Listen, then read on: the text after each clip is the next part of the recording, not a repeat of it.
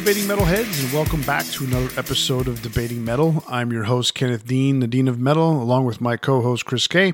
This is the show your mother warned you about. Well, maybe not so much, but it is about hard rock and heavy metal, so she might not be happy with you listening to us. But anyway, this week we're going head-to-head with a band that not many of you know too well out there, and their name is Saigon Kick with their self-titled debut versus their second album, The Lizard. While the band technically made 5 studio albums, these are the only 2 albums that featured original lineup with Matt Kramer on vocals. So we're going to go over both albums, and then at the end we'll decide which one we think is better. Last episode we gave you our take on Alter Bridge's greatest hits, so be sure to download it and click subscribe to get all our new episodes when they drop. As for this episode, we're going to go straight into the main topic because surprisingly for a new band, they wrote and recorded a lot of songs. So let's get into this with Saigon Kick. Like as I mentioned, not a lot of people know who this band is. And they're a band from Miami, which, if I'm not mistaken, I introduced to you, correct? Mm-hmm. Yeah, that's correct. So they were from Miami in the early 90s. They debuted, their debut album came out in 91. They were probably, I think they started in 89 or something like that. And for me, when I caught wind of these guys, it was so cool because I started to hang out with friends near the area where they were playing a lot of shows. And so I ended up hearing this buzz about this band called Saigon Kick. I started working for a record store. I was going to a music business school, and all you heard around the music scene was this band, Saigon Kick, Saigon Kick, Saigon Kick. And I finally went to see them in a show, a local show, in a small little club that held 2,000 people. And my God, was that just an incredible show. The energy that they put out, the fans were into it. And yeah, it's local. So, they're from there. So it was a hometown crowd. You don't know how the rest of the country's reacting to this, or how they're doing in other parts of the country as far as their shows are concerned. But if they were putting on the same kind of show, I mean, any metal fan at the time should have totally been into this. What do you think? Since you've just gotten into them recently, what do you think about them as far as their music and their style and stuff like that?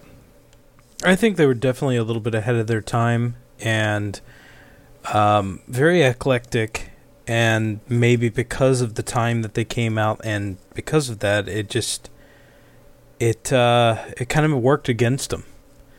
And so in hindsight, I think if people are listening to this now, a lot of people might say, I don't understand why they weren't big, but you have to put it in the context of when they arrived on the scene.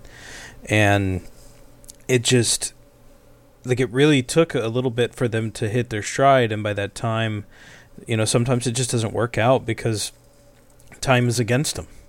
So I think they could have been big in a different time period. Yeah, I almost think if it was maybe, and it's weird because we say they were ahead of their time, but if you think about it, if they come out maybe 2 to 3 years earlier, they're probably big on that scene. But they were almost, in some cases, they were too heavy to be a hair band. Yeah. But not heavy enough to be a thrash band. And they definitely don't fit into the grunge scene. So it's just kind of weird. They were very unique unto themselves, but yet eventually you're gonna lump them in with the hair metal bands and that style, some of the heavier ones. At the same time, when we say that they were ahead of their time, very similar to how Alice in Chains was. Even though Alice in Chains came out a year earlier, Alice in Chains was ahead of their time. And not a lot of people got them at first. I mean, it was cool because you heard the song Man in a Box and you say, oh yeah, that's a great song. And when you listen to the rest of the album, although the songs are really good, there's this weird, the whole thing about the way that they play, their music is very dissonant. That throws people off, and not everyone gets that. And it took until the second album where they had a couple of slower songs that were more not as dissonant, that became hits. That was from the Dirt from the Dirt album. Yeah. That, or just Dirt really, that album, like songs like Rooster, or what's that slow song? I can't remember. But even then, what was the other one? Wood. Those songs were not as dissonant, and so it wasn't as off-putting, I guess you could say, and that then people really got into Alice in Chains. But it took a bit, even though the first album was a hit, if you want to put it that way. It did take a while for people to really embrace Alice in Chains. And I guess that's very similar with these guys. They just didn't get the chance because they started to self-disintegrate within themselves. And then, things fell apart from there in the mid-90s. Yeah. But we're here to talk about these first two albums of theirs. And just so you know a little bit about Saigon Kick, the band, is led by lead vocalist Matt Kramer, guitar player and co-lead vocalist Jason Beeler. Bass player his name is Tom Defile, and on drums is Phil Verone. Some of you guys out there may know who Phil Verone is. He played briefly with Skid Row in, I believe it was 2000 or 2003, somewhere around there. And so this was the band, and they're on both of these albums, so that at least there's some consistency with these two albums.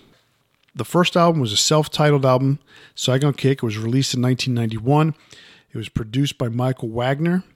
It was released on Third Stone Atlantic Records, and it was recorded at Scream in Studio City, Los Angeles, California. Now, here's a unique thing. Third Stone Records was a record company that was started by Michael Douglas, and he was looking for an act to put on his album, or on his record company. He had a distribution deal with Atlantic Records, so he knew the A&R guys and interacted with them. And Jason Flom, who's the famous A&R guy from Atlantic, Elektra, and all the Warner Brothers labels, picked up on Saigon Kick. They went to see them, and they said, we have to sign this band. And they called up Michael Wagner and said, hey, what do you think of these guys? Michael turned around and says, I would love to record them. Send them out here. So they sent them out to California. They recorded their first album. This is what we got. I said I was going to take the lead on this one, right? Yeah. Okay. So let's start this off. The first song on the album is a song called New World. It's got a tribal drum intro. It's got some really cool harmony vocals in the verses with Matt using his lower register during the pre-chorus chorus. And then the band, and I wouldn't say so much the band comes in to do the harmony vocals. It's really more Matt and Jason who do a majority of the vocal work. Their voices mesh very well together, and they really, really sing a lot of stuff together. And then there's some times where you have to really listen carefully to pick out Matt singing by himself, because both of them sound so similar. They have a little bit different sound, though, because Matt has more of a rasp in his voice, and Jason is a little bit cleaner. And you can definitely tell that when you listen to the third, fourth, and fifth album. Oh yeah, the third one, you can tell that the bottom end of the vocals wasn't there. Yeah. So you could distinctly tell Matt's missing. But the other thing too about it is that at times, what I've noticed after listening to these two albums again, what I noticed was that they sometimes just doubled Matt's voice, because you don't hear that higher end that Jason brought. And then other times they just put so many effects, because they have a lot of echo on Matt's vocals, on both their vocals, that you can tell it's just Matt singing. But for me, it wasn't until I was really, really paying attention to this, listening to these two albums this week, that I kind of noticed that. I would always just think, oh, that's just the way they sound. Then I realized, is this Matt? Is this Matt doubled, or is this Matt and Jason? So it was quite interesting to have to listen to this all over again and really pay attention to who was where. This song also has no solo, but instead we get a spoken word breakdown, which leads into some really heavy riffs that have like a phaser effect on them. The song is slow, the song is brooding, but it's a really, really, really heavy song. What do you think? I mean, I love this opener. It's kind of it's bold and it's grandiose. It's got a lot going on. It's heavy, but the vocals are kind of long and drawn out. Yes, which gives it like this really cool effect. It's kind of juxtaposed there. Matt sounds great, and he really has a unique voice. I mean, Jason has a similar voice, but there's something about the way that Matt sings that is very unique, and that would carry on in some of the other tracks that we'll talk about, like where the way he expresses his words, Yes. And there's a rawness and like a willingness to experiment that, like, as the opening track, it says a lot to me. Yeah, I mean, it is definitely a different kind of song to open an album, especially with a brand new band that for the most part, nobody across America knows. Mm-hmm. And to be signed to a major, I mean, yeah, it's Third Stone, but they were signed, it was also part of Atlantic. So to be signed to a major label, essentially, is pretty, I mean, for not a lot of national recognition, it was a pretty bold move. And it paid off to some extent. It was, I guess, bad timing overall throughout the whole thing. But anyway, the second song is where you all of a sudden understand why this band is one, why they're signed, but two, why they're so unique. The song is called What You Say, and immediately the comparisons to some sort of Beatlesque style vocal harmonies jump right out at you. The song starts right away in the verse, and Matt and Jason show off their harmony vocals that blend really, really well together. The other noticeable thing is the melodies in the verses and the chorus. It's just, there's so many hooks. I mean, Jason is the main songwriter. Matt's the lyricist. And even Jason throws in lyrics in there. It is so unique the way that they write these songs and the way they put together the vocals. It definitely shows why they were as popular as they were at the time. The solo in this song also goes really well with it, and it's very melodic. I mean, this is an extremely catchy song. It easily could have been the album opener. I mean, if you listen to it, it has the same vibe as an album opener, but I'm fine with it in the order that it's in. I'm not saying that it should be different. I'm just saying it could be. Right. The vocal harmony, like you said, it's a little different than some of the others, but it's because Jason is having a little more open and fuller sound with the way he's singing on this song, and the harmony's just really good. This is one of the tracks that puzzles me why Saigon Kick was not a bigger band. And the solo is really great and shows that Jason has some chops.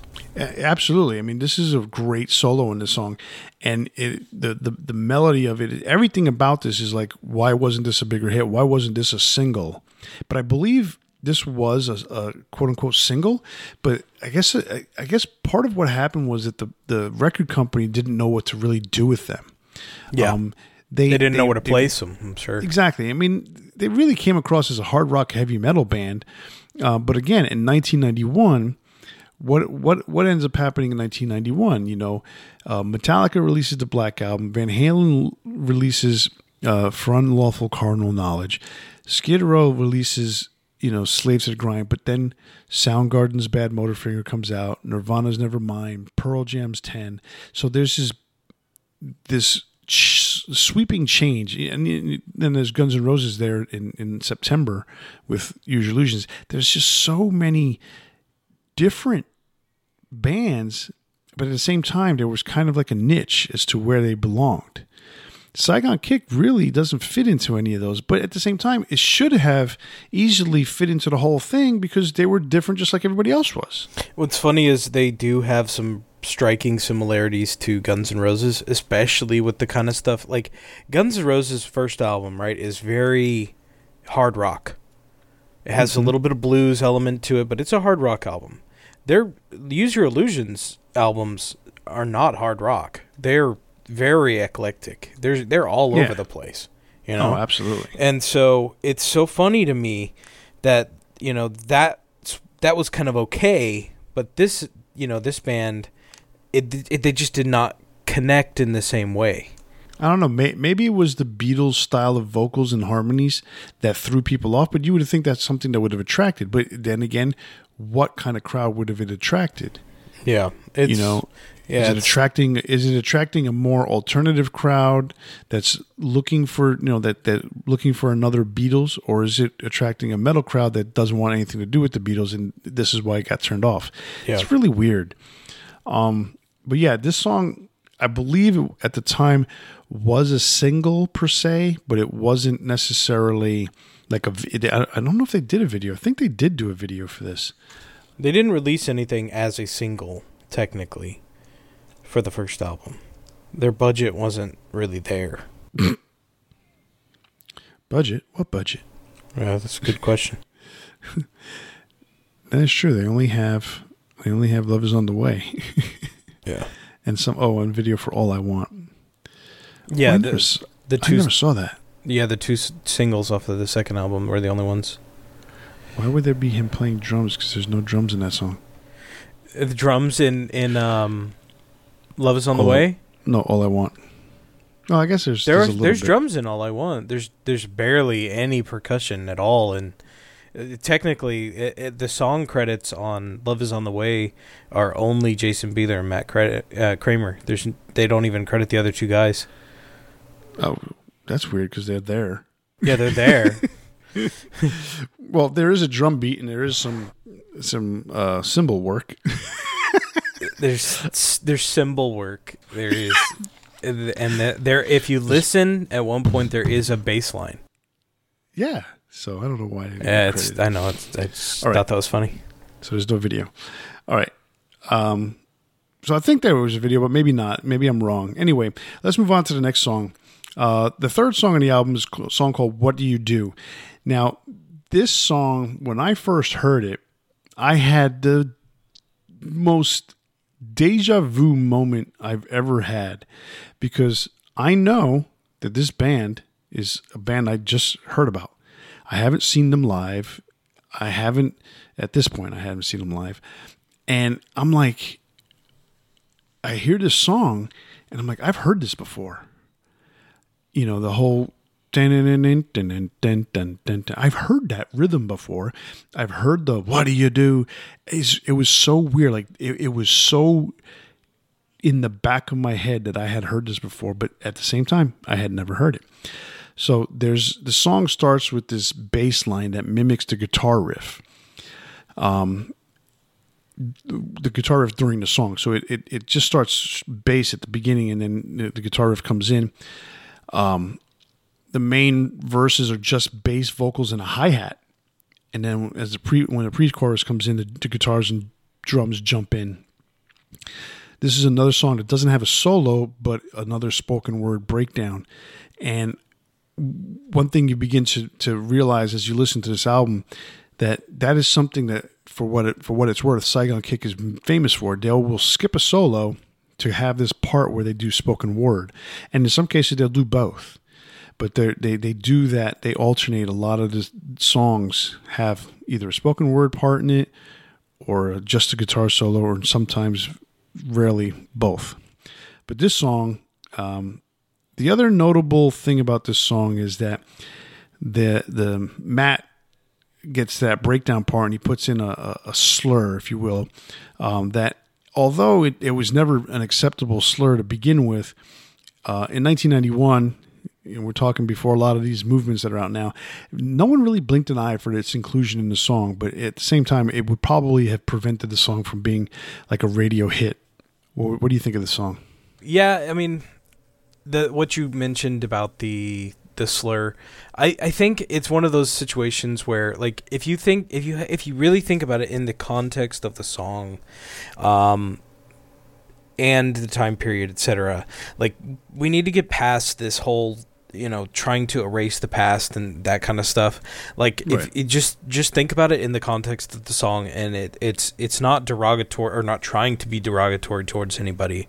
So I get what you're saying, and I get where some people might be coming from, like thinking that, but I kind of disagree. And I think if we just start trying to think logically and trying to get past just hating people for hating people, like, we need to do this. We need to get past this. But anyway, I think the track is really great. It's a little bit more punk styled.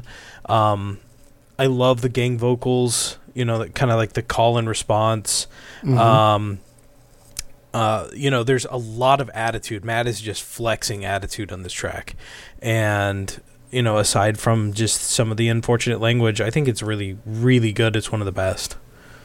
Yeah, it's one of my favorite songs on this album. And it was, like I said, it instantly was this deja vu type of thing. And I'm like, I've heard this before. But anyway, song number 4 is a song called Susie. Another song that starts off with the bass riff. The guitar quickly comes in with it, doubles the riff along with the bass. And the verses is just bass, harmony, vocals, and drums. So there's a lot of...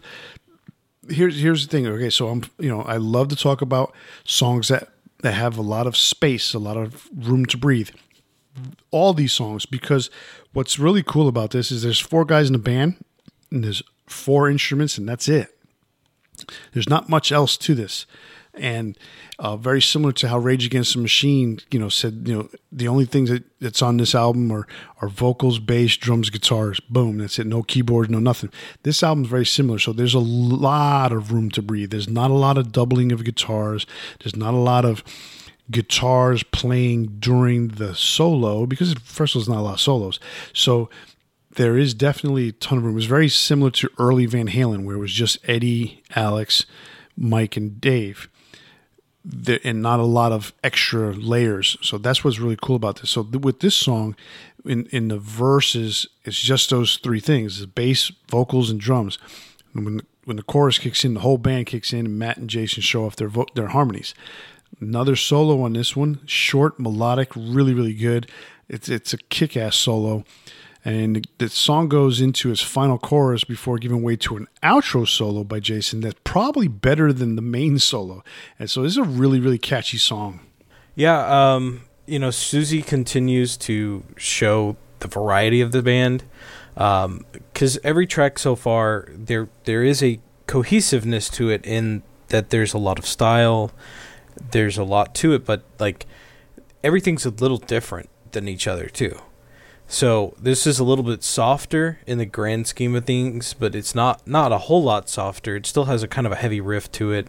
The chorus walks along and has a bit of a Guns N' Roses vibe. And, the solos are a little bluesy and are really great. Like, I really like the lead out solo. And I like the way that the song ends. That solo's awesome on the way out. Yeah. So... All right, so the next song number 5, is a song called Colors. Now, harmony vocals start off this very moody, darkish, kind of slow to mid-tempo type song. It's got another killer bass line on this that really, really cuts through the mix. And the one thing I got to say about this, about the bass work on this album and just the production in general, that in almost every song you can clearly identify the bass line. It's true. But as much as that's pretty cool, the thing that is missing is that there's a lot of bottom end that's missing to this album and to these songs.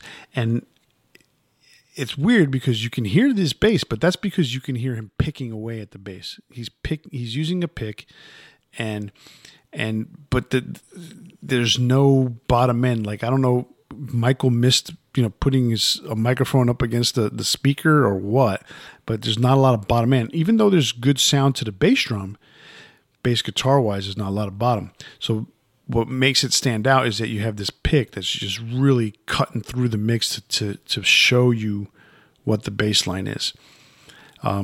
So anyway, the chorus is really catchy on this one, and what I like about this song especially is that towards the end of the song in the chorus, there's a key change in the chorus, and that really, really drives home, 1, the talent of this band, and 2, that this is a really cool song. Yeah, I mean, Color starts things off like in a lower vocal register. It kind of shows a little bit more range from Matt.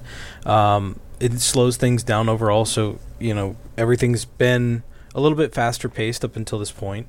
But it doesn't. It's not like a ballad or anything. It's just a little bit slower past track. It's also more mature in songwriting.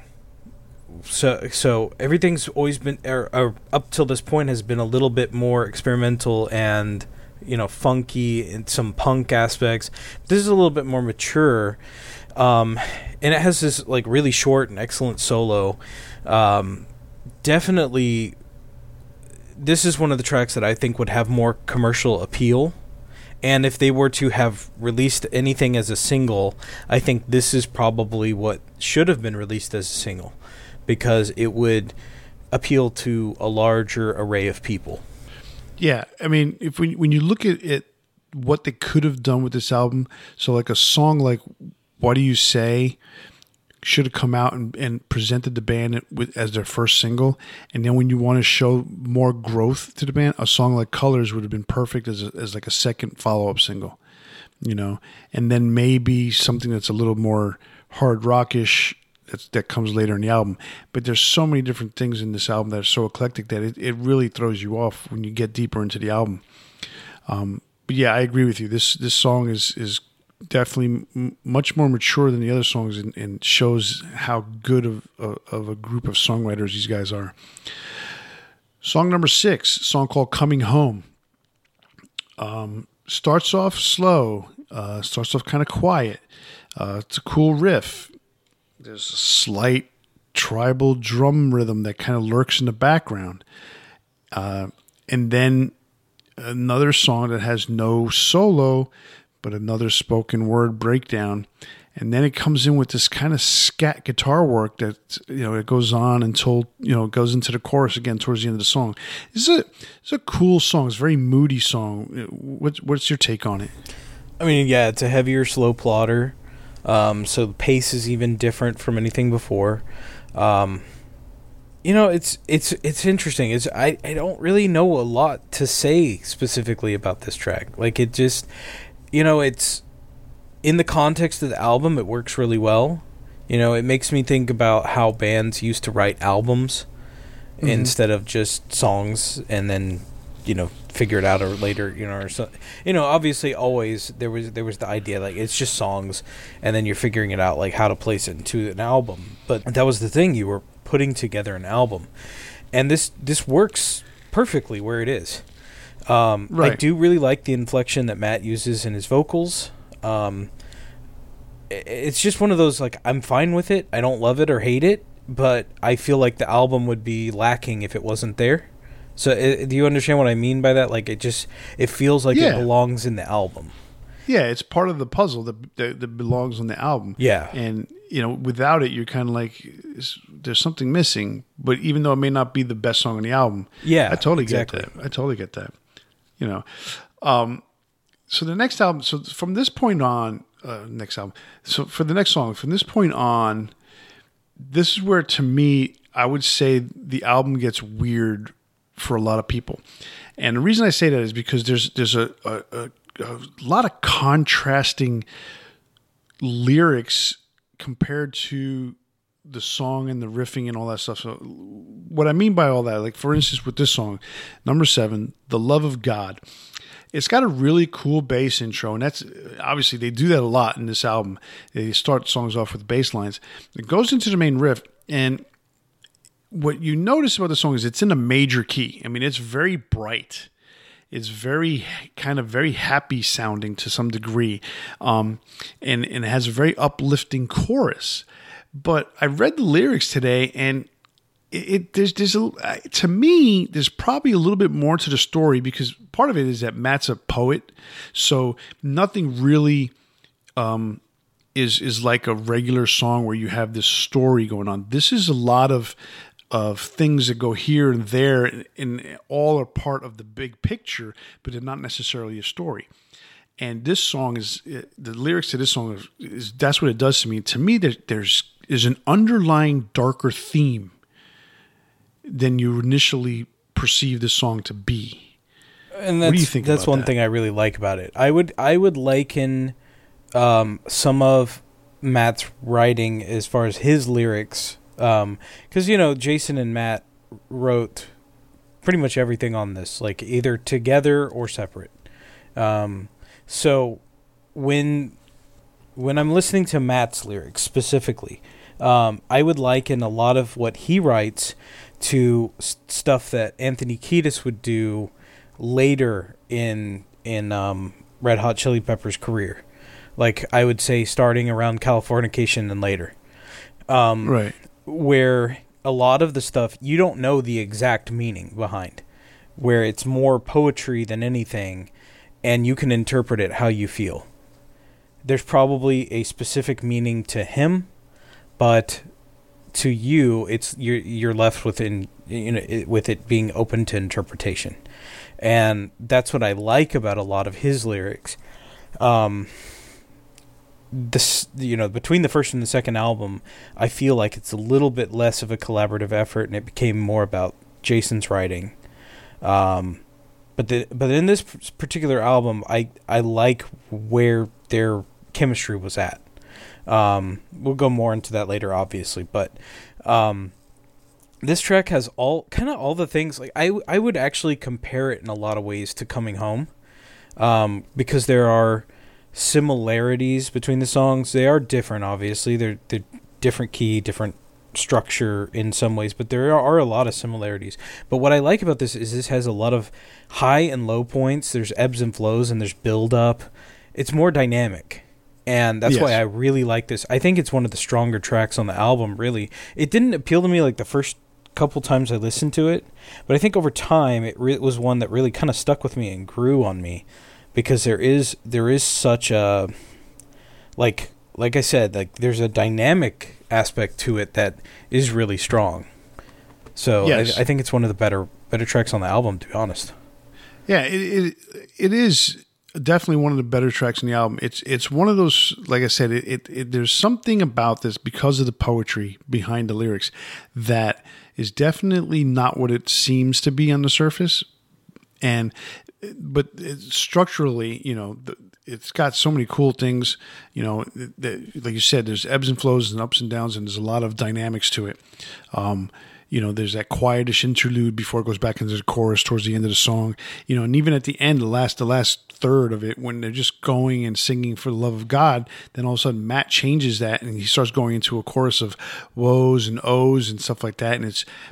But it's of course, harmony and it's melodic, and it's what they are. And so, yeah, there's a lot of it. There's a lot to like about this song. Mm-hmm. All right. So then you go into this really different kind of song. Song number 8, Down by the Ocean. So they put in an ocean sound to start it off, and then this really heavy drum groove starts, and then it's followed by a heavy riff that fades into the bass line, and that begins to groove the song. And then at that point, it's just the harmony vocals front and center. And it's a story about Johnny and his life challenges. The lyrics are very interesting to this one. I really encourage people to go out there and really read about this story on this song, because it's very interesting. And again, there's a lot of comparisons I would put out there to the Beatles on this one. Not that it's the same kind of songwriting or same kind of production work or anything like that, but just the harmony vocals is the biggest thing. This has also got another cool, really short guitar solo. This is a very different kind of song. I really like it. And it really is kind of focused around like the storytelling of the song, and like it does have a theme of not being able to, how do I want to put this? Kind of everybody wants what they can't have. If that makes sense. Like I think it's a highlight. It's really hard to talk about in the context because it is a different song, like you said. I mean, it's not a metal song. It's not a rock song per se, or a hard rock song, but it is a very unique song that fits within the scope of the band. Yeah, it's if you listen to there's a lot of influence from psychedelic music here, 60s, and you keep mentioning the Beatles, and I definitely agree. There's a few songs on the album that are very Beatles-esque. This one, My Life, which is coming up. There's stuff on the second album that definitely feels very Beatles-esque. They carried influences from a lot of places. You know, like I said, Guns N' Roses. They definitely, I guarantee you, there was an influence from Guns N' Roses, the Beatles, the Rolling Stones. Like there's so much going on here, and sometimes I think maybe that's what turned people off. But I think this is a definite, like, hindsight is 2020 situation where, like, there is so much good here. It's kind of sad. It is kind of sad when you think about it. And it's funny you mentioned the eclecticness of all the different influences. One influence that you've mentioned it a couple times is the punk side of it. Mm-hmm. And so their vocalizing is very punk style as far as how English punk, when they sang in an English accent. Yeah. So these guys, Saigon Kick, being, you know, Floridians and Miamians and Americans, don't speak that way, but they purposely forced in an accent on certain songs because that's the punk influence. Yeah. You know? And part of that shows up in Down by the Ocean. So song number 9, and now they go back to what they're pretty much famous for at this point. Heavy riffs, good short songs. This song, it's got a really killer riff, Acid Rain. It's an interesting story on the song, you know, but it's a really, really short song where the guitar solo is almost like a quarter of the song. It's really weird. But it's another cool song. Yeah, I mean, it's a play on the old nursery rhyme. Rain, rain, go away, come again another day. You know, and it kind of really serves as more of like a transition track. Like it's not, it is fully fleshed out, but it's not a full song, you know? It's only a minute and 38 seconds. It's just, it's one thing that they do well. They put a lot of attitude into a very short track.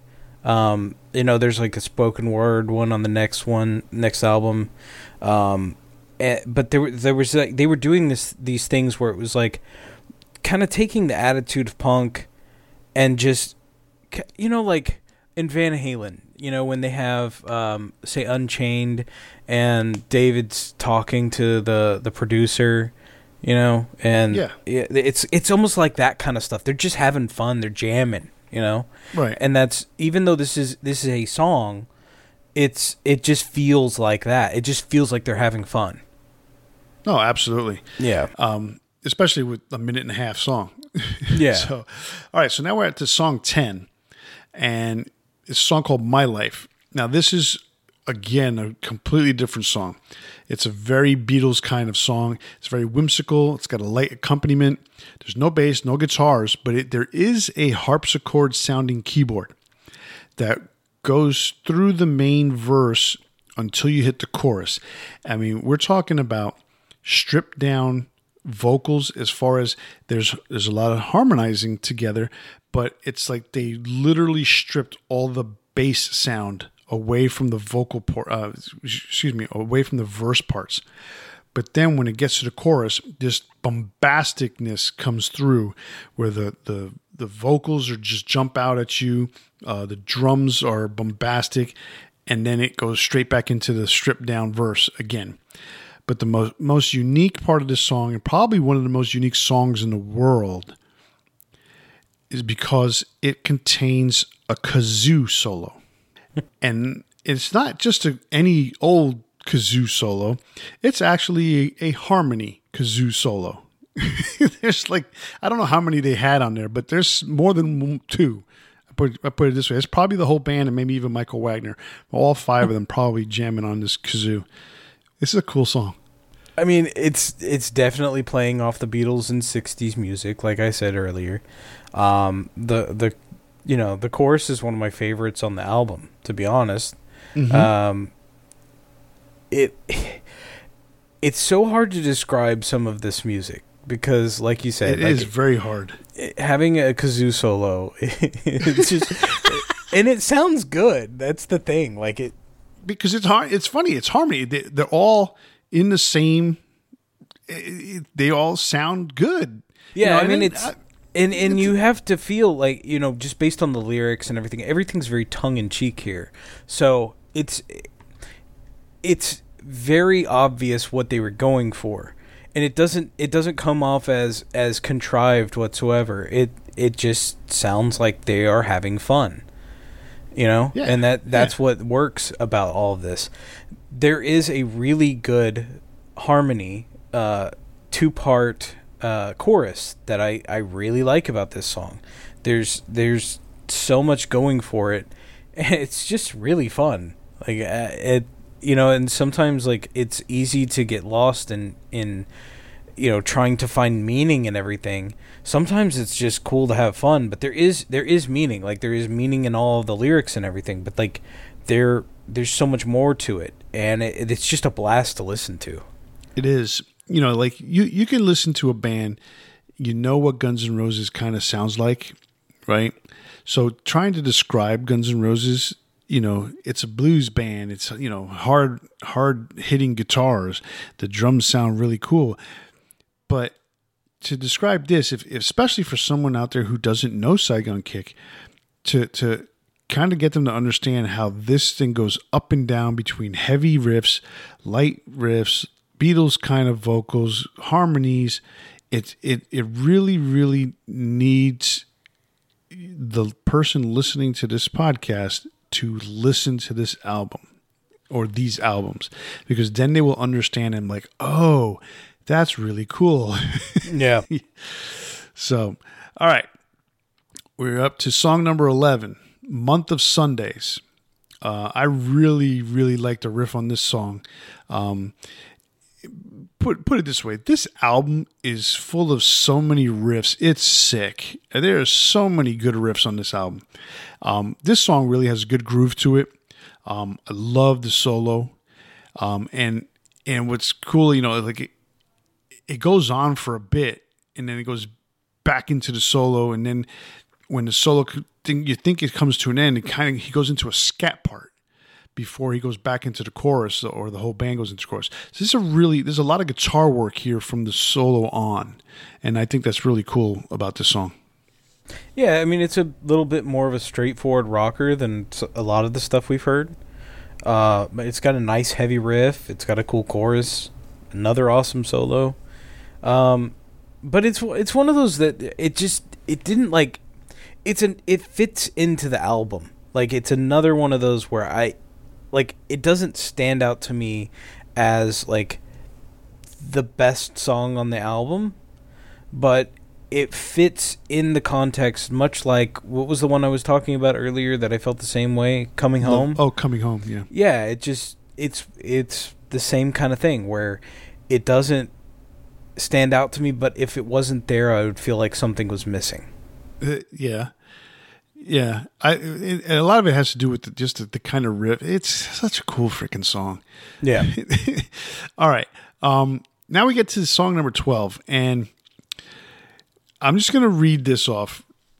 Charlie, Ted, and the son of Sam, they all eat green eggs and ham. Okay? You believe me now? That's part of the lyrics of this song. This song's called Ugly. And it is probably one of my favorite songs in the album. There's such an awesome riff on this song. But the lyrics are a little disturbing. I'm going to put it that way. They are disturbing. There's definitely a dark side to this band. And but you almost wouldn't get that because of how all the harmonies are. This song is different. It's got harmony vocals in the lead in the verses, but then Matt is basically by himself with studio effects in the chorus. So it's an interesting way to switch things around. It's really got a cool short solo on it. But the lyrics are really what stand out about this, especially the Charlie, Ted, and the Son of Sam, they'll eat great eggs and ham. I mean, it's great. It's all attitude, and it's fun to sing along to. Like, if you're riding in the car and you're just ugly, it's just, it's another one that has kind of a punk flair to it. And it's not the most technically sound song, but it oozes attitude, and that's all it needs to be. Exactly. The next song, number 13, Come Take Me Now. Now, this is an interesting song to come right after Ugly. Because of the lyrics, and the poetry behind it. There's a really, to me, when you look at it and you listen to the song, and obviously the title called Come Take Me Now, there's almost a sense of hopelessness with this song, but at the same time, the song comes across as spiritual. And they do that thing again where they have a key change in the chorus. And now, for anyone who might not understand what I'm talking about, key change, they change keys of the key of the song. So, like if the song is written in the key of E, it'll go into a higher key. And then to come back down to the key of E, or, key of G goes into like a key of A or whatever. So that's something that's really cool. And I used to have this guy I worked with back when I worked at the music store in Miami. He was one of these guys who liked pop music for the most part. And he loved these singers who would as they're singing along, at some point in the song, they change keys. Mariah Carey was pretty good at that. I say was because she doesn't really do any music now. So she's really good at that. And there was a couple other artists I knew that, but for these guys to be a rock band to do that is pretty cool. Yeah, I mean it's a slower bluesy track. It kind of it has that feel that the album's wrapping up. It's not one of the strongest. I do like what you were mentioning, like with the key change, and they are still experimenting. They're still trying things, but I also feel like it's placed at track 13 for a reason. It's not as strong as some of the other stuff, but I do enjoy it. So, to me, the album should have ended here. Agreed. It should have ended because it to me, it was like a perfect way to end. It just kind of fades out. It feels like the ending of the album, and that's kind of what I meant. Yeah. Right, exactly. But there's one more song. It's a song called I See You. Almost like when you look at it and you see ICU, you would think intensive care unit. Just because it's I.C.U. But it's actually I see you as in with my eyeballs. So it's got a really cool chugging riff to it. It's got a very catchy pre-chorus that to me is the main attraction. There's the pre-chorus goes on for a couple until I guess halfway through the song. Then the I See You and Starlight comes out, and then they really go into that main chorus. So it's kind of weird. But this song is so catchy. To me, it felt like they should have thrown this one in a little earlier so that Come Take Me Now could have been the last song. Because I See You still fits into the album. I just think it would have fit better earlier into the album. I can take it or leave it.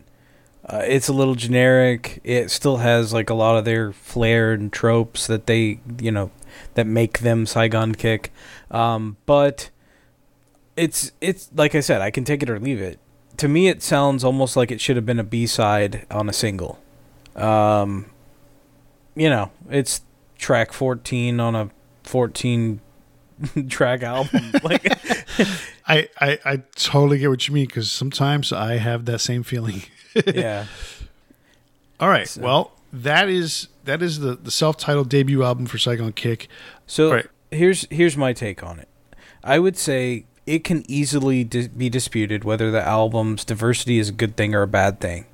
I think, like, in retrospect, it works incredibly well. Like, listening to it now in 2021, it works incredibly well.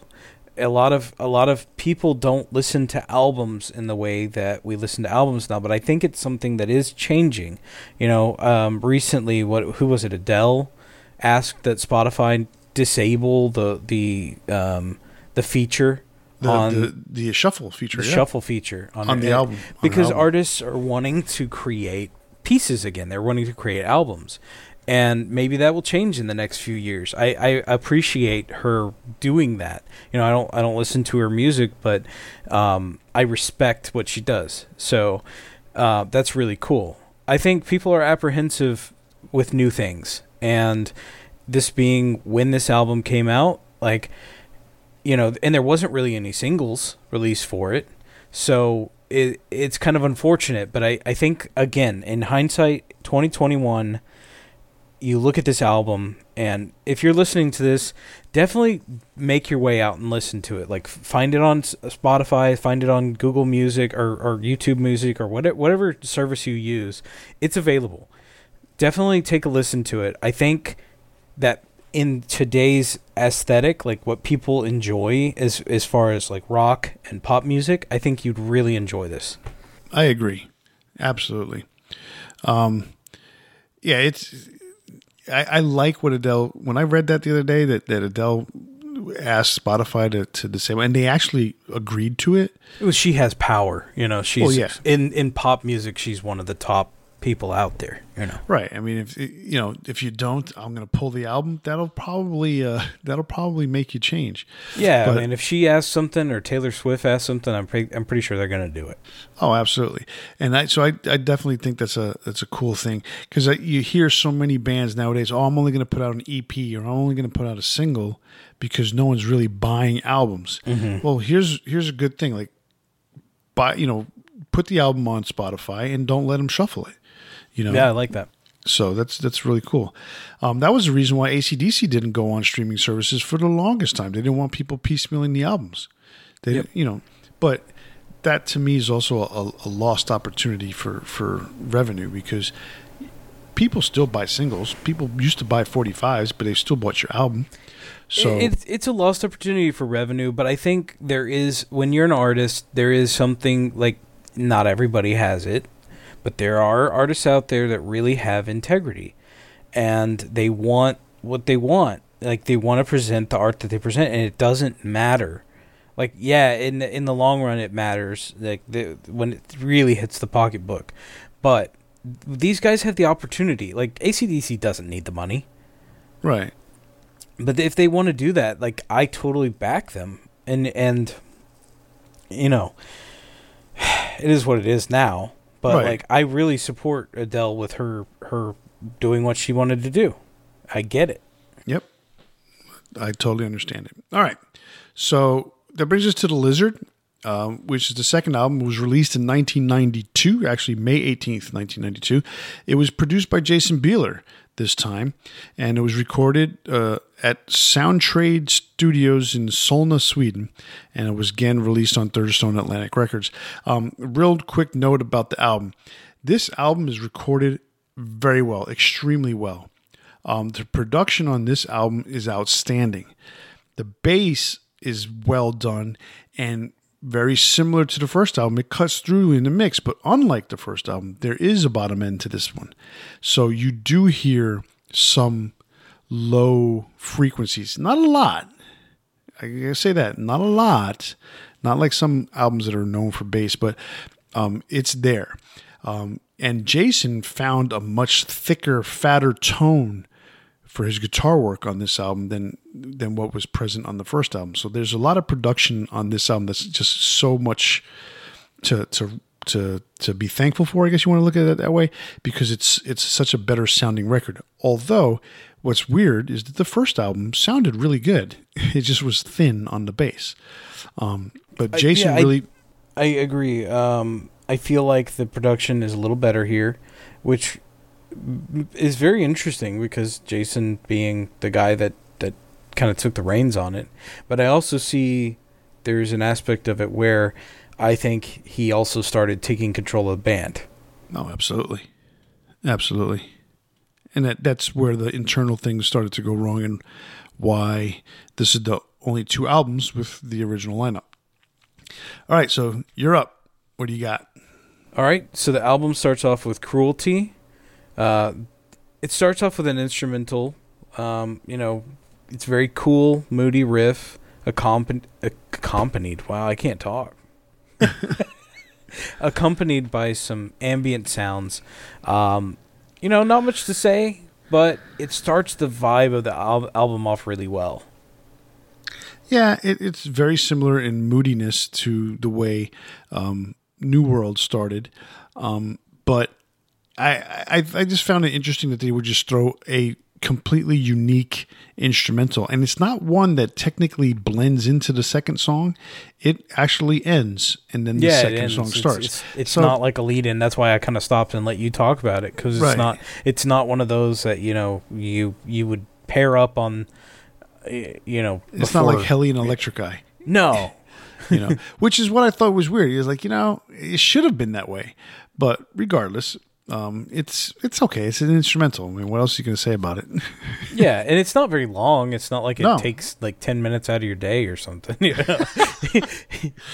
I like it. I actually like the way it starts off. So, but then that takes us into Hostile Youth. This track is a bit heavier than anything off of the debut album. The guitar works great. I love the solo on this song, and Matt Kramer and Jason Bieler sound great together on this particular track. Like, the harmony is really strong. I think it's a great way to start things off. Like, this would be technically the opening track, and it does just what it's supposed to do. Yeah, it's again another not a fast song like you would start a concert type of thing, or a typical album when you start with a fast song. This is a slower mid-tempo song, very similar to New World, where there's just a lot of moodiness, but in this case it's more attitude moodiness. It's not slow like that. It's very heavy and full of a lot of attitude, like I said, and this is, this is a song about rebellion, hostile youth.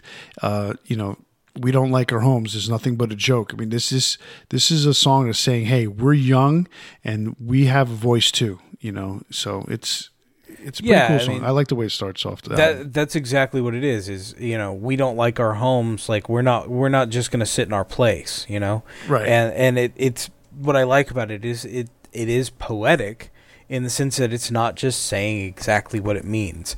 And that's something that's missing from writing today. Yeah, exactly. Yeah. Track 3 is Feel the Same Way. It feels a bit lighter. It's got some of the classic harmonizing. Feel the Same Way carries on from a lot of the songwriting for the debut. So it does feel like it could easily fit somewhere in that album. But it's a really good track. I love the bit of the funk in the bass behind everything, and then the guitar overdub solo where you've got the solo being played twice in different notes with from Jason. I think sounds really good. But that funky bass in the background, I think, just really kind of stands out on this track. There's so much to like about this track. It's very similar to how What You Say kind of kicks the album off, on the first album, where you have that moody intro. Hostile Youth, it's a little more aggressive, a little bit faster, but not a fast song. Where Feel the Same Way, again, it's in a major key. It comes out, it's got this brightness to it, but at the same time, it shows off all these talents that they have because it's got a cool, funky bass, because of the harmonizing vocals, and because of the guitar work, and the fact that it's a better sounding guitar tone, because it's a better sounding bass. There's just so much to like about everything that you've heard so far that you're really starting to feel good about this album. Absolutely. That leads us into track 4, Freedom. Again, Matt Kramer's vocals ooze attitude, and the chant of freedom it kicks ass. It's like, it's so fun to sing along to. It's funny. This one is so much a product of its time. It feels like it came from the 90s. And, I can see it sitting in like a soundtrack for like a teen film, like a 90s teen film, like Empire Records or something like that. Yeah, I can see that.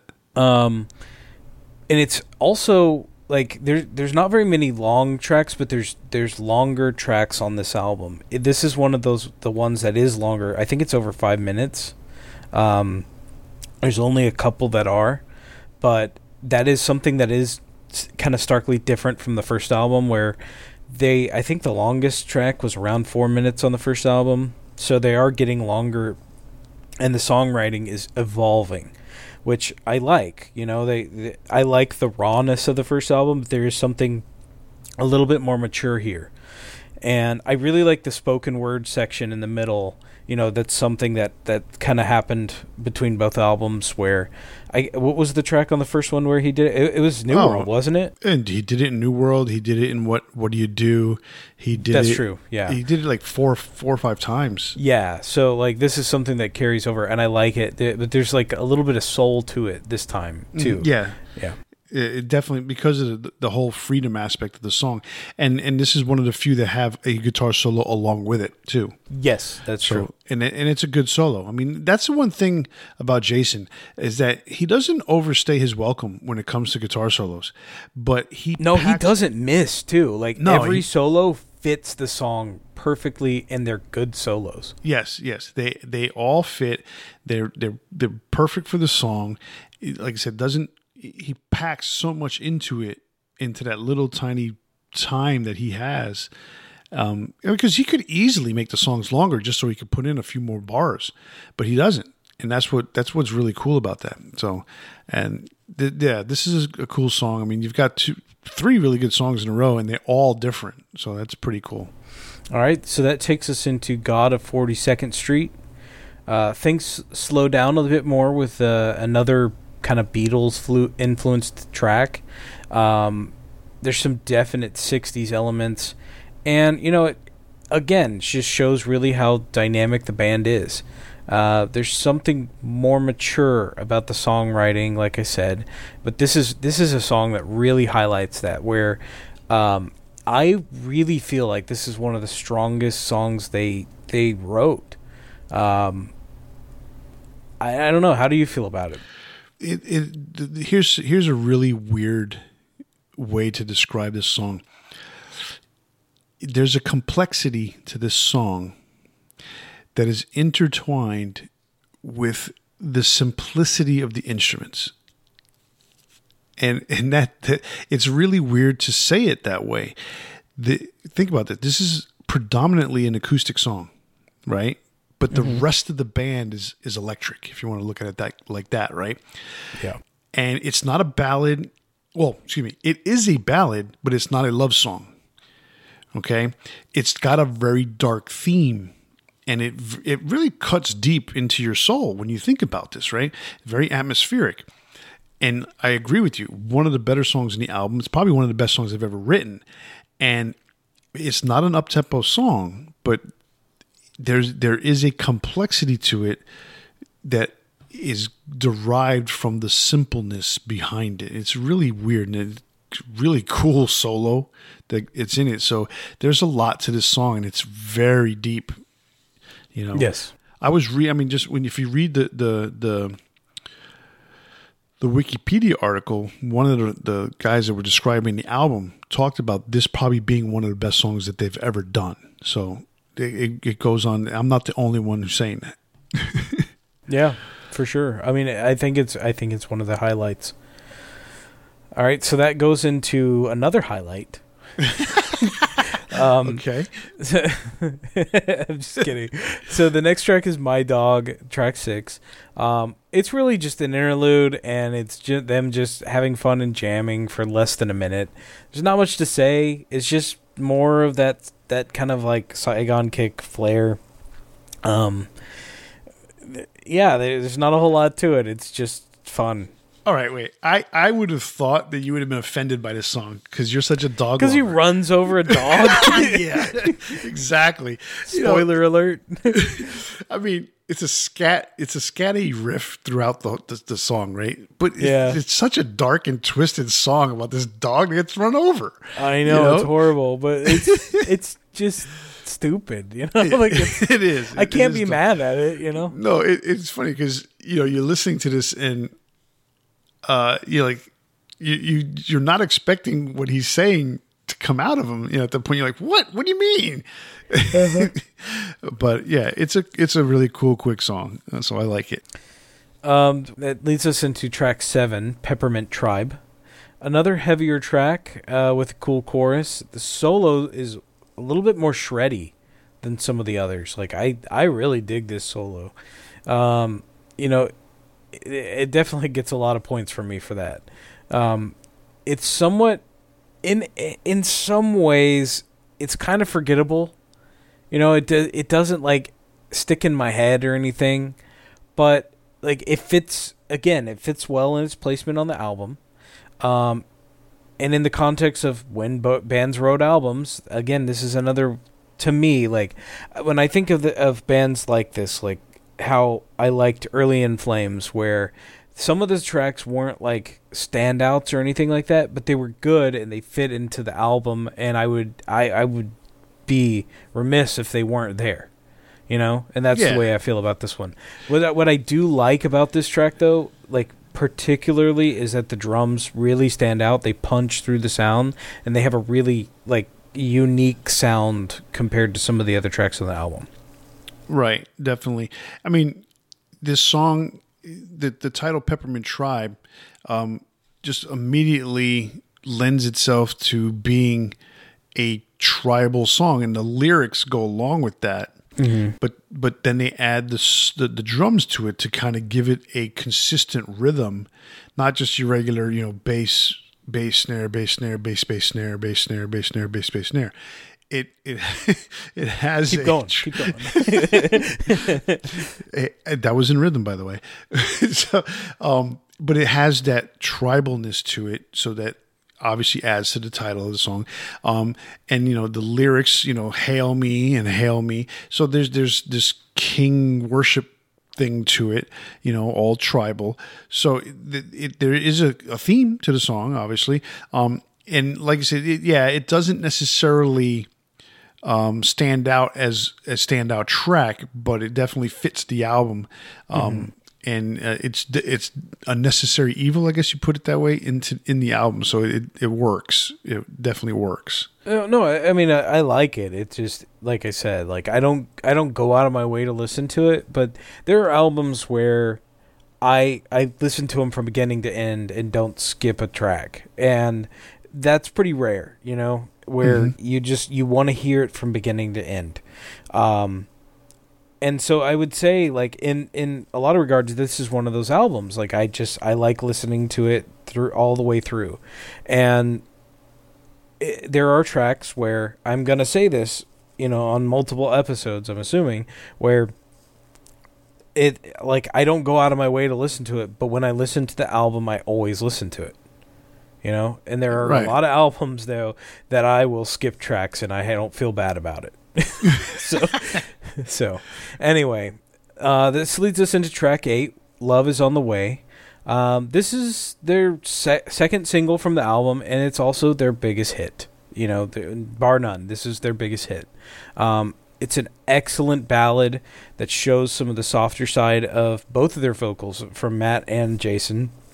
When Matt sings, he usually has a lot of attitude and attack on his vocals, as well as some rasp. And he's singing in a very natural way, and the two of them are always excellent with their harmonies, and it's just great. I mean, there's a lot of depth in the songwriting from Jason.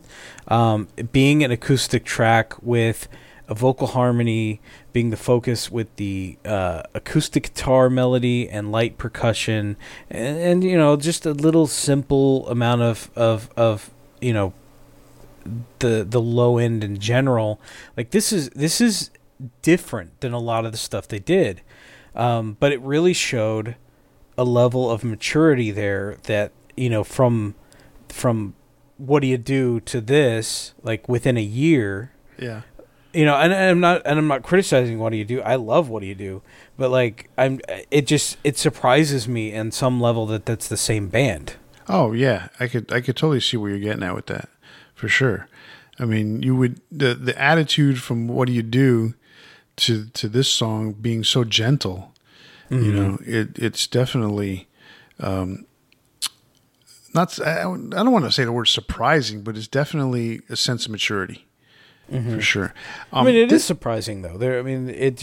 It catches you off guard if you don't put it in context that there's only a year difference between these albums.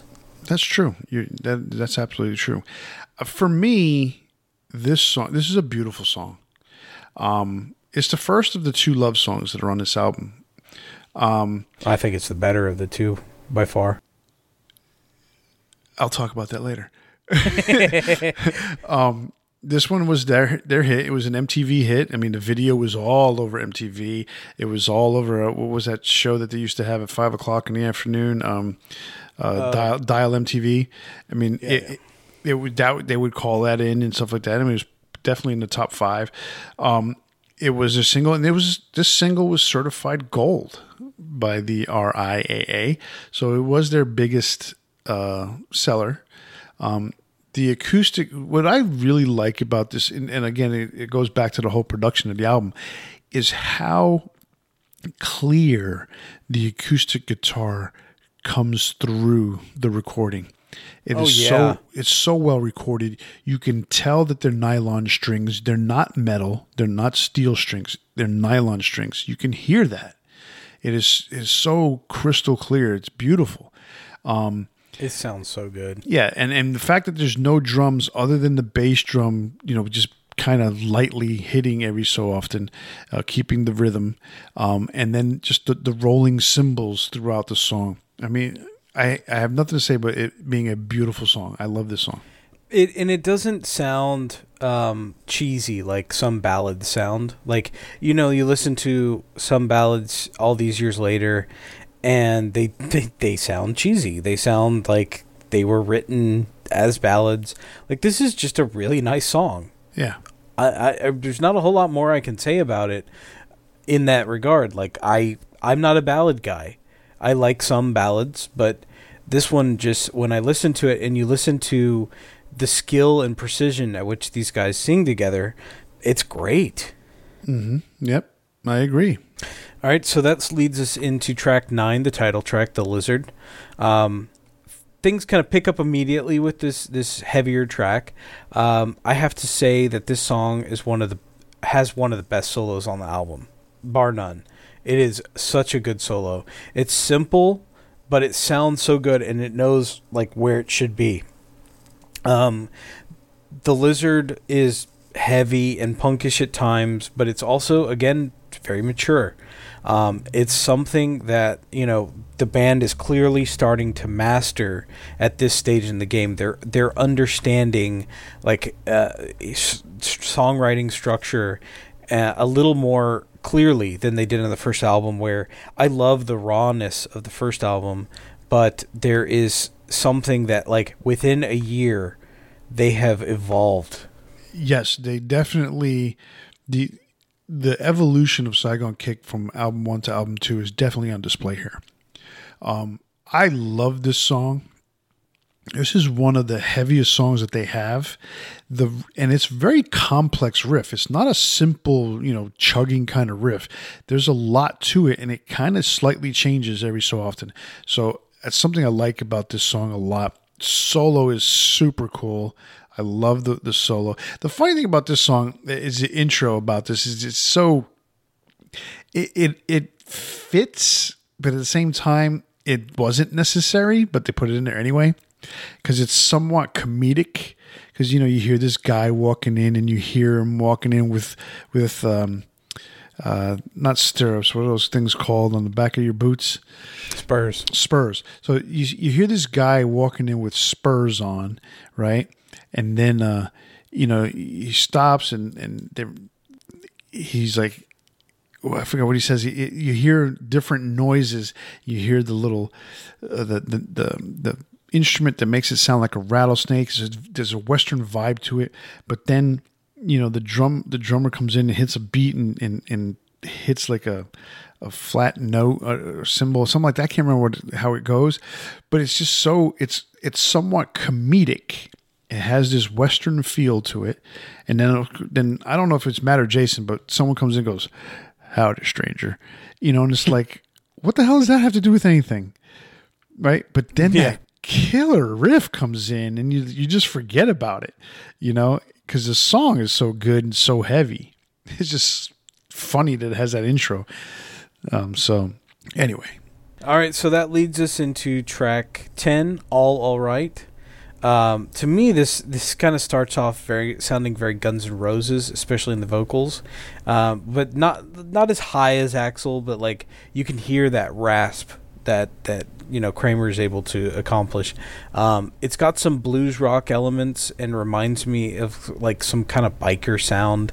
At times it like kind of almost channels the memory of like the Sons of Anarchy theme. But which of course came around much later. But I really like it. Like it's kind of different, Yeah, it's got a cool groove to it. Yeah, it's very groovy. I mean, for the most part, like during the main verses, it's just a straight rocker. I mean, it's about as straight of rocker as any of the songs that they have. But then the chorus and pre-chorus and bridge and whatever you want to put in the song then it goes into the eclecticness that is Saigon Kick, and then obviously the harmonies and all that stuff. But the verses is about as straightforward as it gets. I like the chorus. It's catchy in a weird kind of way because it's real simple. Mm-hmm. But because there's harmonies to it, that's what makes it catchy. So it's a cool song. Definitely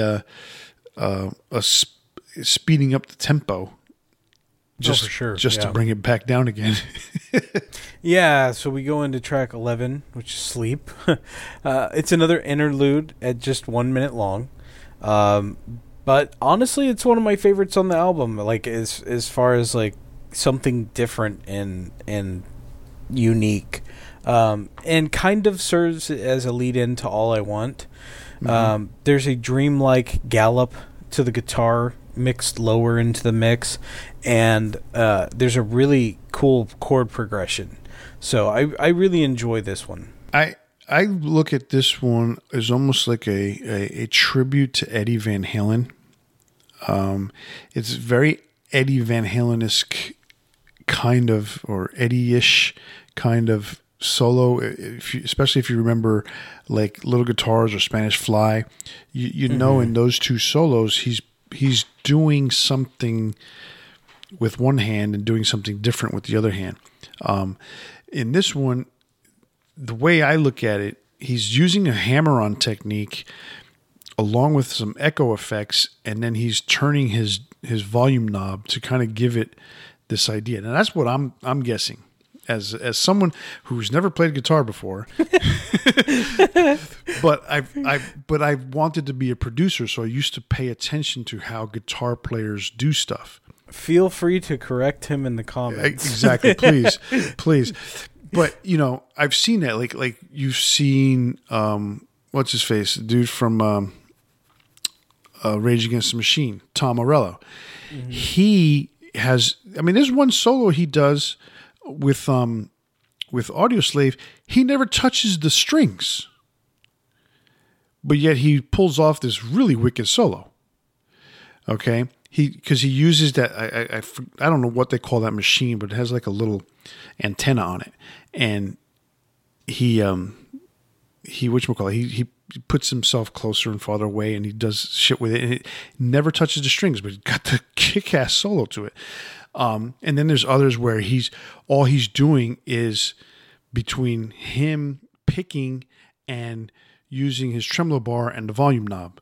I mean, he does some crazy ass shit. So this, to me, just listening to the way it comes across and knowing how Eddie used to do shit on his guitar, that's what I felt like. This was like a little bit of a hammer-on, not necessarily a speedy hammer-on, but mixed with some echo effects and him turning his volume knob in and out, in and out, in and out, or up and down, how you want to look at it. It's a really cool interlude. I like it. I love how it blends right into All I Want. Absolutely.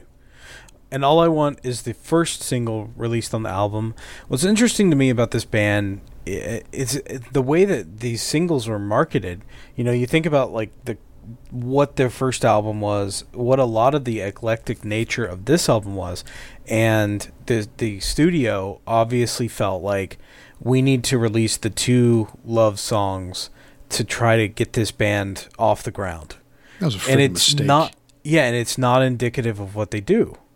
So, it obviously Love Is on the Way needed to be a single. All I Want, I don't necessarily agree that it needed to be a single, or if it was, release more songs as singles. Like, this is ridiculous. No, what should have been the lead single was Feel the Same Way. Right? The way I look at it should have been Feel the Same Way. Then you throw in Love Is on the Way, number 2. Perfect. And then you follow up Love Is on the Way with All I Want. The reason being is because no one knows Saigon Kick from Adam, basically. They've heard the first album to some extent. It wasn't a national hit. So you put in something. What's the reason behind the band? What kind of band are they? Feel the Same Way is a very good way to show who this band is. Agreed. And that's the problem. Is as great as Love Is on the Way is, anyone could be the band on that one. There are singles that are amazing out there in the world. That's the only thing that artist ever did. And Love Is on the Way, unfortunately, is pretty much that. In some aspect, this band is a one-hit wonder. Oh, and, yeah, I totally agree with that. And so, and it's sad that that's the case, because we're talking about this, and I'm a guy who just started listening to them, 30 years later? And you were in on it from the beginning, and we feel the same way. Feel the same way. but you know what I mean? Like, it's so funny that can be the case. So, my issue with this is it's not a bad song. It irks me that this was the first single. Yeah. It should not have been the first single. No, it should not. So it's a competent song. I don't feel like it's indicative of who they are as a band. It shouldn't be a single. And Love Is on the Way is a far better ballad. That's all I really have to say about it. Like, it's a good song, but I think for me there's this connotation where I'm kind of mad that it was the single. Yeah, I think I like the song a lot. It's the other love song on the album, and musically it sounds to me like it's being played on an acoustic guitar with metal strings, but it could also be being played on a electric that's being played on the clean channel. Regardless of that, I like the way Matt sings on this. It's by himself basically up until the chorus. To me, it's another beautiful song by the band. What really, really attracts me to this song is the lyrics. And what really attracts me to the lyrics is I dedicated this song to my wife a long time ago, when we were first dating. And it wasn't a song that came back into our periphery ever, basically, just because it was just something that was put to the side and we listened to other music. But lyrically, I really, really connect with this song because of my wife. And so that's the reason why I like this song a lot. I mean, I can get that. Predominantly lyrically, Yeah, I can get that, but that's another case of like it has a emotional value to you, but it's not the same as like what I'm talking about is a totally different matter. I'm thinking you hate of it the song because they put it out as a first single. I don't hate the song. I don't hate the song, but I don't agree with the way that it was utilized. No, absolutely. I don't agree with that either. It was bad. I mean, I don't know if this was Atlantic's choice or if this was Third Stone's choice, but whoever it was just didn't know what they were doing. And I think Jason Flom had already gotten out of the way by this time. And it's a sad thing because it could have, this album has so much potential to it. It's one of those things that happens like with Anthrax throughout their career where they listened to the studio on what songs were supposed to be the singles, and they should have just gone with their gut. You know, it is what it is at this point. Oh, but again, in hindsight's 2020. So, but that leads us into track 13, Body Bags. What I like about this is it definitely has some like Red Hot Chili Peppers kind of vibe to it. Like, I'm not saying it was influenced by them or anything, but I'm saying like if you listen to the way the song is sung, it reminds me a bit of Red Hot Chili Peppers, and I'm totally here for it. I really like this track. Body Bags, you know, it's a fun track with high energy, and being that we're into track 13, like that's a really good thing to still feel that way about the album. You know, we've reviewed a lot of albums that can't keep things going, you know, for 6 tracks. So, so like this is what I really like about it. I mean, this is the only one that has a songwriting credit from Phil Varone on either album, and again, that's shared with Jason Bieler. And pretty much everything from here on out is Jason Bieler. Yeah, I love Body Bags. Man, this is a cool song. It's fun. It has a lot of attitude. It's another one of those twisted songs about death that they like to write. So it's weird in that sense, but it's got a ton of attitude. I love this song. I could crank this song up any day of the week and enjoy it. Listening to it the last couple of days is it's so awesome. It's a killer riff. I love the riff. And I should change that. It's not really a killer riff because the song's about death and killing. It's an awesome riff. It is a killer riff. Yeah, exactly. This is one of Jason's longer solos on this album, but it's almost done like in 2 parts. And so when you think it's almost over, then the solo starts to soar again, and then it kind of stops, and then the song goes into the last verse, which acts almost like a breakdown more than a verse, and then it goes into a full blown chorus again. This song is really cool. I love this song. Agreed. But that takes us into track 14, Miss Jones. I really like it. It's a little bluesier.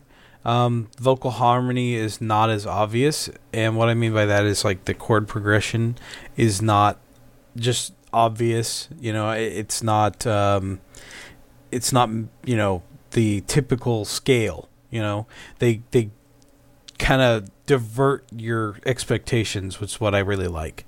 I love when musicians do that, where they just don't follow exactly what you think is going to happen, and it makes for a really cool effect. Yeah.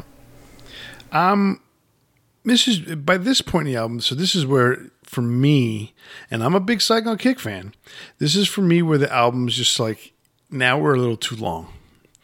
Mrs. Jones is a cool song, not a great song.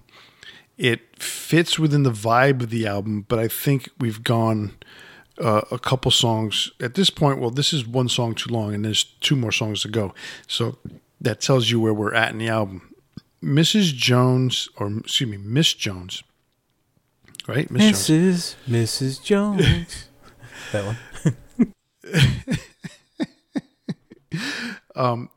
We got a thing. This one, no. This one just it's there for me. There's nothing great about it. I mean, you hear the harmonies, but you know, to me, it's almost like generic. How you felt about a song earlier in the album, this is the way I feel about this song. Fair enough. Then that takes us into World Goes Round, which is where I start feeling like the album's one song too long. You know, it's really generic. It's not bad per se, but it's just, we've talked about this before where like, and I always go back to Slayer, you know, because Slayer wrote these short albums towards the beginning, but you really felt like those first few albums, the third through fifth album were pretty perfect in the context of what they were, you know? And they were only like 28 minutes, like, you know? And that's fine. The album doesn't have to be 50 minutes. And that's kind of what I feel about this one. So I get what you're saying with Miss Jones. I like Miss Jones a little bit better than this one, though. Well, yeah, this one's, it's atmospheric. We've already used to the vocals, so we know that that's what it's going to be like. So there's nothing that stands out about this song that sits there and say, oh, now I know why it's included in the album. It's just, to me, it's an album filler song. But why are you putting an album filler song 15 songs into the album? You've already kicked ass throughout the whole album. Cut it off. Yeah. And to me, it served no additional purpose. It didn't enhance the album. So, luckily it's at the end of the album, so you can stop after Body Bags or Miss Jones and just be done with it, But I disagree, because track 16, Chanel, is a really fun album closer. And it's another one that kind of harkens back to like the 60s Beatles stuff. It's really like very tongue-in-cheek. It's more of a joke than being serious. And it really would have, like, I think if you actually took this song and put it in the 60s, it would have worked as a song in the 60s. Yeah. But I like Chanel. But at this time in 1991 or 1992, right? It works. Like, I think it's really funny. And like, the only thing that I don't like about it is it's the final track from Matt Kramer. That's true. It's a cool song, and it's very reminiscent to My Life from the first album. Stripped down sound, and the style, however, of the song is like you said, it's an older song, 60s song. Maybe even you could probably even put it, older than that. Hypothetically, you could put it like as in like the songs like Daisy, Give Me Your Answer Do, and stuff like that. Yeah. I mean, it's definitely, and I don't know who the hell Daisy is, but you've never heard that song by? Oh man, it's like Daisy, Daisy, Give Me Your Answer Do. You never heard that one? Wow, no, I have not. Oh, it's on a whole lot. They use it in like really creepy marketing for like games now and stuff like that. So that's the only way that I heard it. And then we saw the commercial, and this was when I was younger and my grandparents were still alive. And I remember my grandma saw it and she was like, "I like that song. Why did they do that?" It was really funny. So, no, I like Chanel, but I think they much like, if they would have put Mrs. Jones, if they would have put that and Mrs. Jones earlier in the album, it probably would have been better, because now you're mixing in these two songs that are pretty decent, and you're surrounding it by really good songs, and that's how you keep the album going like that. Well, I would disagree. And this is the way I would put it. I think you in the album you do Body Bags and then you do Chanel, and that's the end of the album. I could see that. I could see that. Because Miss Jones, I like it, but it's not necessary. It's World just Goes there. Round is absolutely unnecessary. World Goes Round is unnecessary. So if you cut both of those songs and just end it, like say 14 tracks at Chanel, you cut 10 minutes off the album, and it's at 40 minutes instead of 50. It's much better. It's a better runtime. It loses the only filler that I feel is in the album, and it's a much stronger album for it. I agree. So what do you have to say about it? All right, so overall, I feel like it's a really nice follow-up to the debut album, and it's no sophomore slump. Like, this is either as good or better than the first album, which is really nice to see, because, there's so many bands out there with a sophomore slump. It shows a bit more refinement and maturity than the self-titled album, which is kind of both to its credit and detriment. Like, there's probably going to be a lot of people that really like the rawness of the first album, and there was a little bit more edge because they were young and unrefined, that first year. and there's a lot to be said about the refinement and the progression that they made on the second album, but there's an argument to enjoy that rawness of the first one. So it's a mixed bag, which is a weird thing to say, but again, I just feel like this band should have been way bigger than they are. No, I absolutely agree with that, and I wish they would have been. I actually, if I'm not mistaken, I met them when they released the album Devil in the Details. I actually have an autographed copy. And, by that time, Chris McClernand had replaced Tom DeFile. Matt Kramer was gone. I think they brought in another guitar player, but I don't remember. And I believe I believe Phil Varone was still around at the time, and so it was nice to meet them, but it wasn't the same band, Yeah. And I did get to see them. I believe I saw them 3 times. They opened up for Extreme one time. Got one of their guitar picks from the show, so that was pretty cool. Yeah, pretty cool. And then at that time when they opened up for Extreme, Chris McClernand was playing bass, and Chris McClernand came from a Kiss cover band, and so between Extreme and them, they did Detroit Rock City. So that was pretty cool. As a Kiss fan, that was pretty neat. So yeah, I wish they would have been bigger. I wish they would still be around today per se. They're technically still around. They're technically still a active band, but one, the pandemic has pretty much shut down all these really, really tiny bands, and 2, they've got day jobs other than Jason, because I think he has his own record label and he has his own studio. So, and he has that album that he released last year. Yep. Whatever the hell it was called.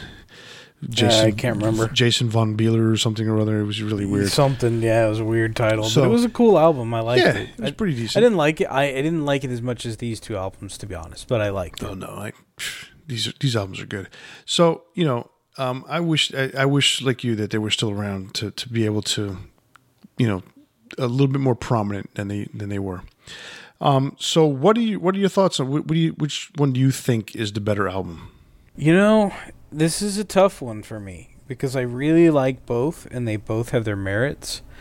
But, it was funny when I was listening to these over the last few days. As much as I like a lot of the stuff on the first album, like I think there are some songs that I find to be better than anything that was on the second album. As a whole, I've kind of started to like the second album more.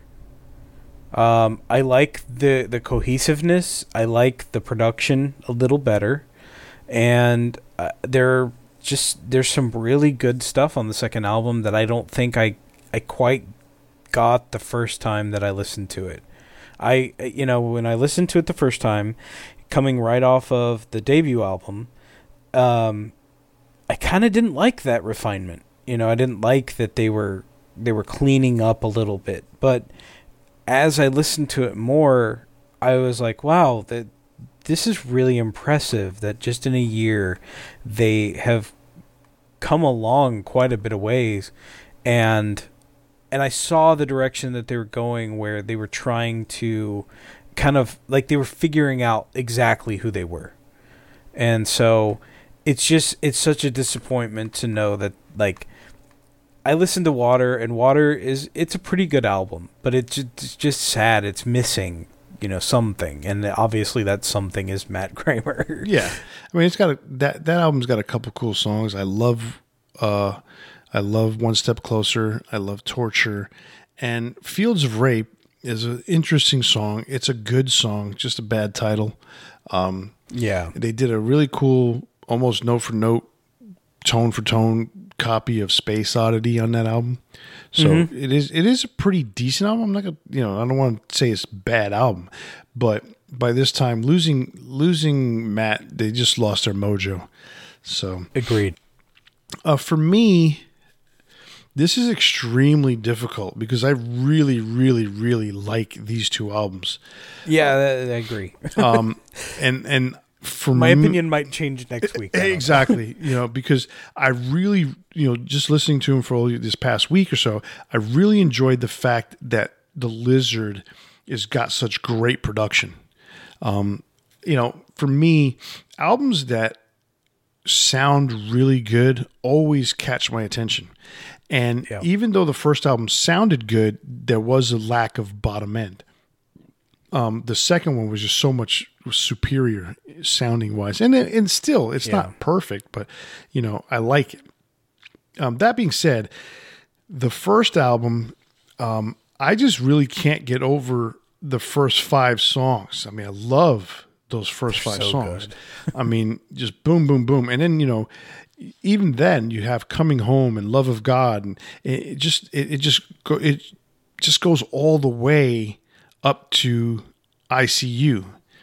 And to me, as a whole, I could listen to the first album all the way through easier than I can listen to the Lizard all the way through, because the Lizard loses me at Miss Jones and World Goes Round and Chanel. I like Chanel. The problem is it's after those other two that I don't want to listen to. Think about the absurdity of the statement too. It's like the album really loses me at track 14. Exactly. That's how good these freaking albums are. So I'm gonna go with Saigon Kick's first album in my completely choice. Valid. I mean, I'm not gonna argue. It's a really tough choice. This is one of the toughest ones to say. Which one do I like better? It really is. Yes, it is. Definitely. Most of the time, I don't have a problem. I didn't know which one I was going to choose until I finished talking about it right now. Pretty much same. Yeah. All right, so that leads us now that we've made this really indecisive decision. That leads us to the big 4, and it's of course the big 4 Saigon Kick songs. Now, they've got 5 albums. I have no idea what's on album number 5. I have no idea what's on album number 4. Even though I have an autographed copy, I even have an autographed picture of the band somewhere in my collection from that album. But even with me liking those 3 songs that I mentioned, or 4 songs that I mentioned on Water, my big 4 come from these 2 albums. That's just the bottom line. Yeah, same here.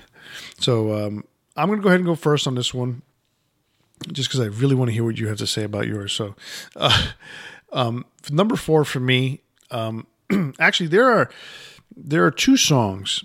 Before I get into number 4, there are 2 songs that I got on a single for. I can't remember if it was for Love Is on the Way or if it was for a different song, but it was a European single for a song on this album.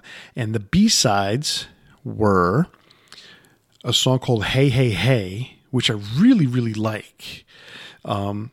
And then there's an acoustic version of Colors. And that is really cool because the guitar solo that he plays electrically on the album, he actually does that same thing with an acoustic, and it comes across really well. So if you ever get a chance, because it's not on Spotify, so if you ever get a chance to listen, or if you catch that by chance somewhere out there, check it out because it's really cool sounding. I almost put Hey Hey Hey as my number 4 song, so that's my honorable mention. All right. But number 4 is All I Want, because of the emotional tie to me and my wife. I really, really enjoy that song. I can sit back, close my eyes, and just see me and my wife together with that song. So it's really cool. Number 3. You can also open your eyes and see you and your wife together. Yeah, but no, it was just a joke. Like, she's right there. Yeah, look, hey, there you go. Hey, honey, how you doing? Number 3 for me is What Do You Do, off of Saigon Kick's first album. There's just so much attitude. So I guess part of the next 3 songs all have attitude. So that'll kind of give you a little insight to me. I go from All I Want to these really, really blatant attitude songs. So number 3, What Do You Do? Number 2 is Ugly from the self-titled album. And number one for me, Body Bags off of The Lizard. There were so many just cool songs to choose from because I really, really like The Lizard. I really, really like Susie. I like, New World. I really like New World. So it was really hard, but these 4 songs stood out the most for me. Very nice. Our lists are very different this time. Oh, about which time. Is cool. Yeah. All right, so my number 4 is God of 42nd Street. I really like that song. It shows a lot of level of maturity. And it's one of those that has that Beatles influence, and which I really like about something. It's something that they do that I really like. Let me put it that way. And it just showed an evolution in such a small amount of time, and that's why I really like it. And I like the lyrics a lot. My number 3 is going to be very surprising because it's very mainstream. It's Love Is On The Way. I absolutely love this song ever since I first heard it. And it's one that I didn't even realize was Saigon Kick because you had mentioned them to me, a couple of years ago now. And I hadn't really heard of them, but I did recognize this song. And I had never really paid a lot of attention to it, but over the last couple of years, as I've been listening to it, it's one that I can really appreciate, and it shows a lot of talent from both of these guys. And it's just sad to me that this was their only really big hit because they do have better songs to me. And so my number 2 is What Do You Do? I think that's the only one we have in common.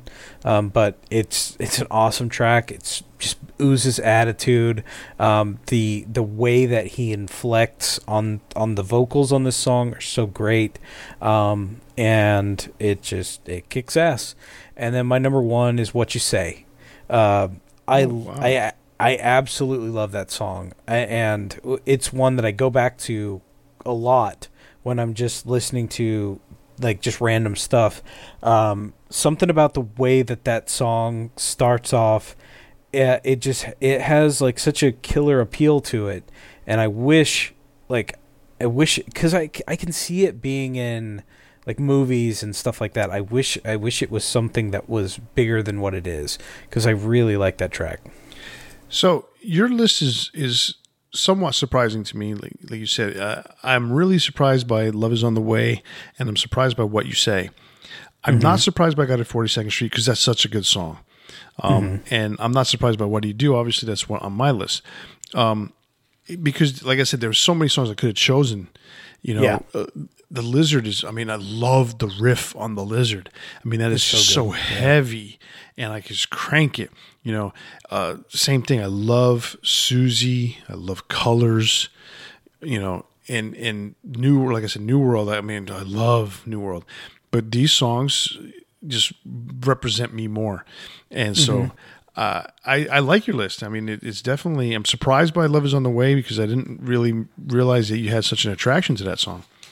It's hard to deny how good it is, It's one that I don't feel is a cheesy ballad. I think it sounds very heartfelt, and it doesn't just grasp at stupid concepts. It's just saying it doesn't always work out. Let's try it again. And it's a timeless kind of concept. So, yeah, I think it's one that a lot of people can just gravitate to. Well, cool. Obviously, because it was a gold record. Yeah, it's a good song. Cool. Well, that's our big 4 Saigon Kick songs for tonight, and that brings us to the end of this head-to-head episode. So if you like this and want to hear more, you can find us wherever you listen to podcasts, so click that subscribe button. That's right. And if you enjoyed what you heard today, be sure to send us a message on Facebook, Instagram, Twitter, and YouTube, or send us an email to debatingmetal@gmail.com. If you use Spotify, be sure to check out our playlist from our greatest hits episodes, and I'm sure we'll have our Alter Bridge one up soon. And remember to tune into the next episode where we spark up another exciting metal debate. On behalf of Kenneth and myself, stay safe, and remember, always turn it up to 11. See ya.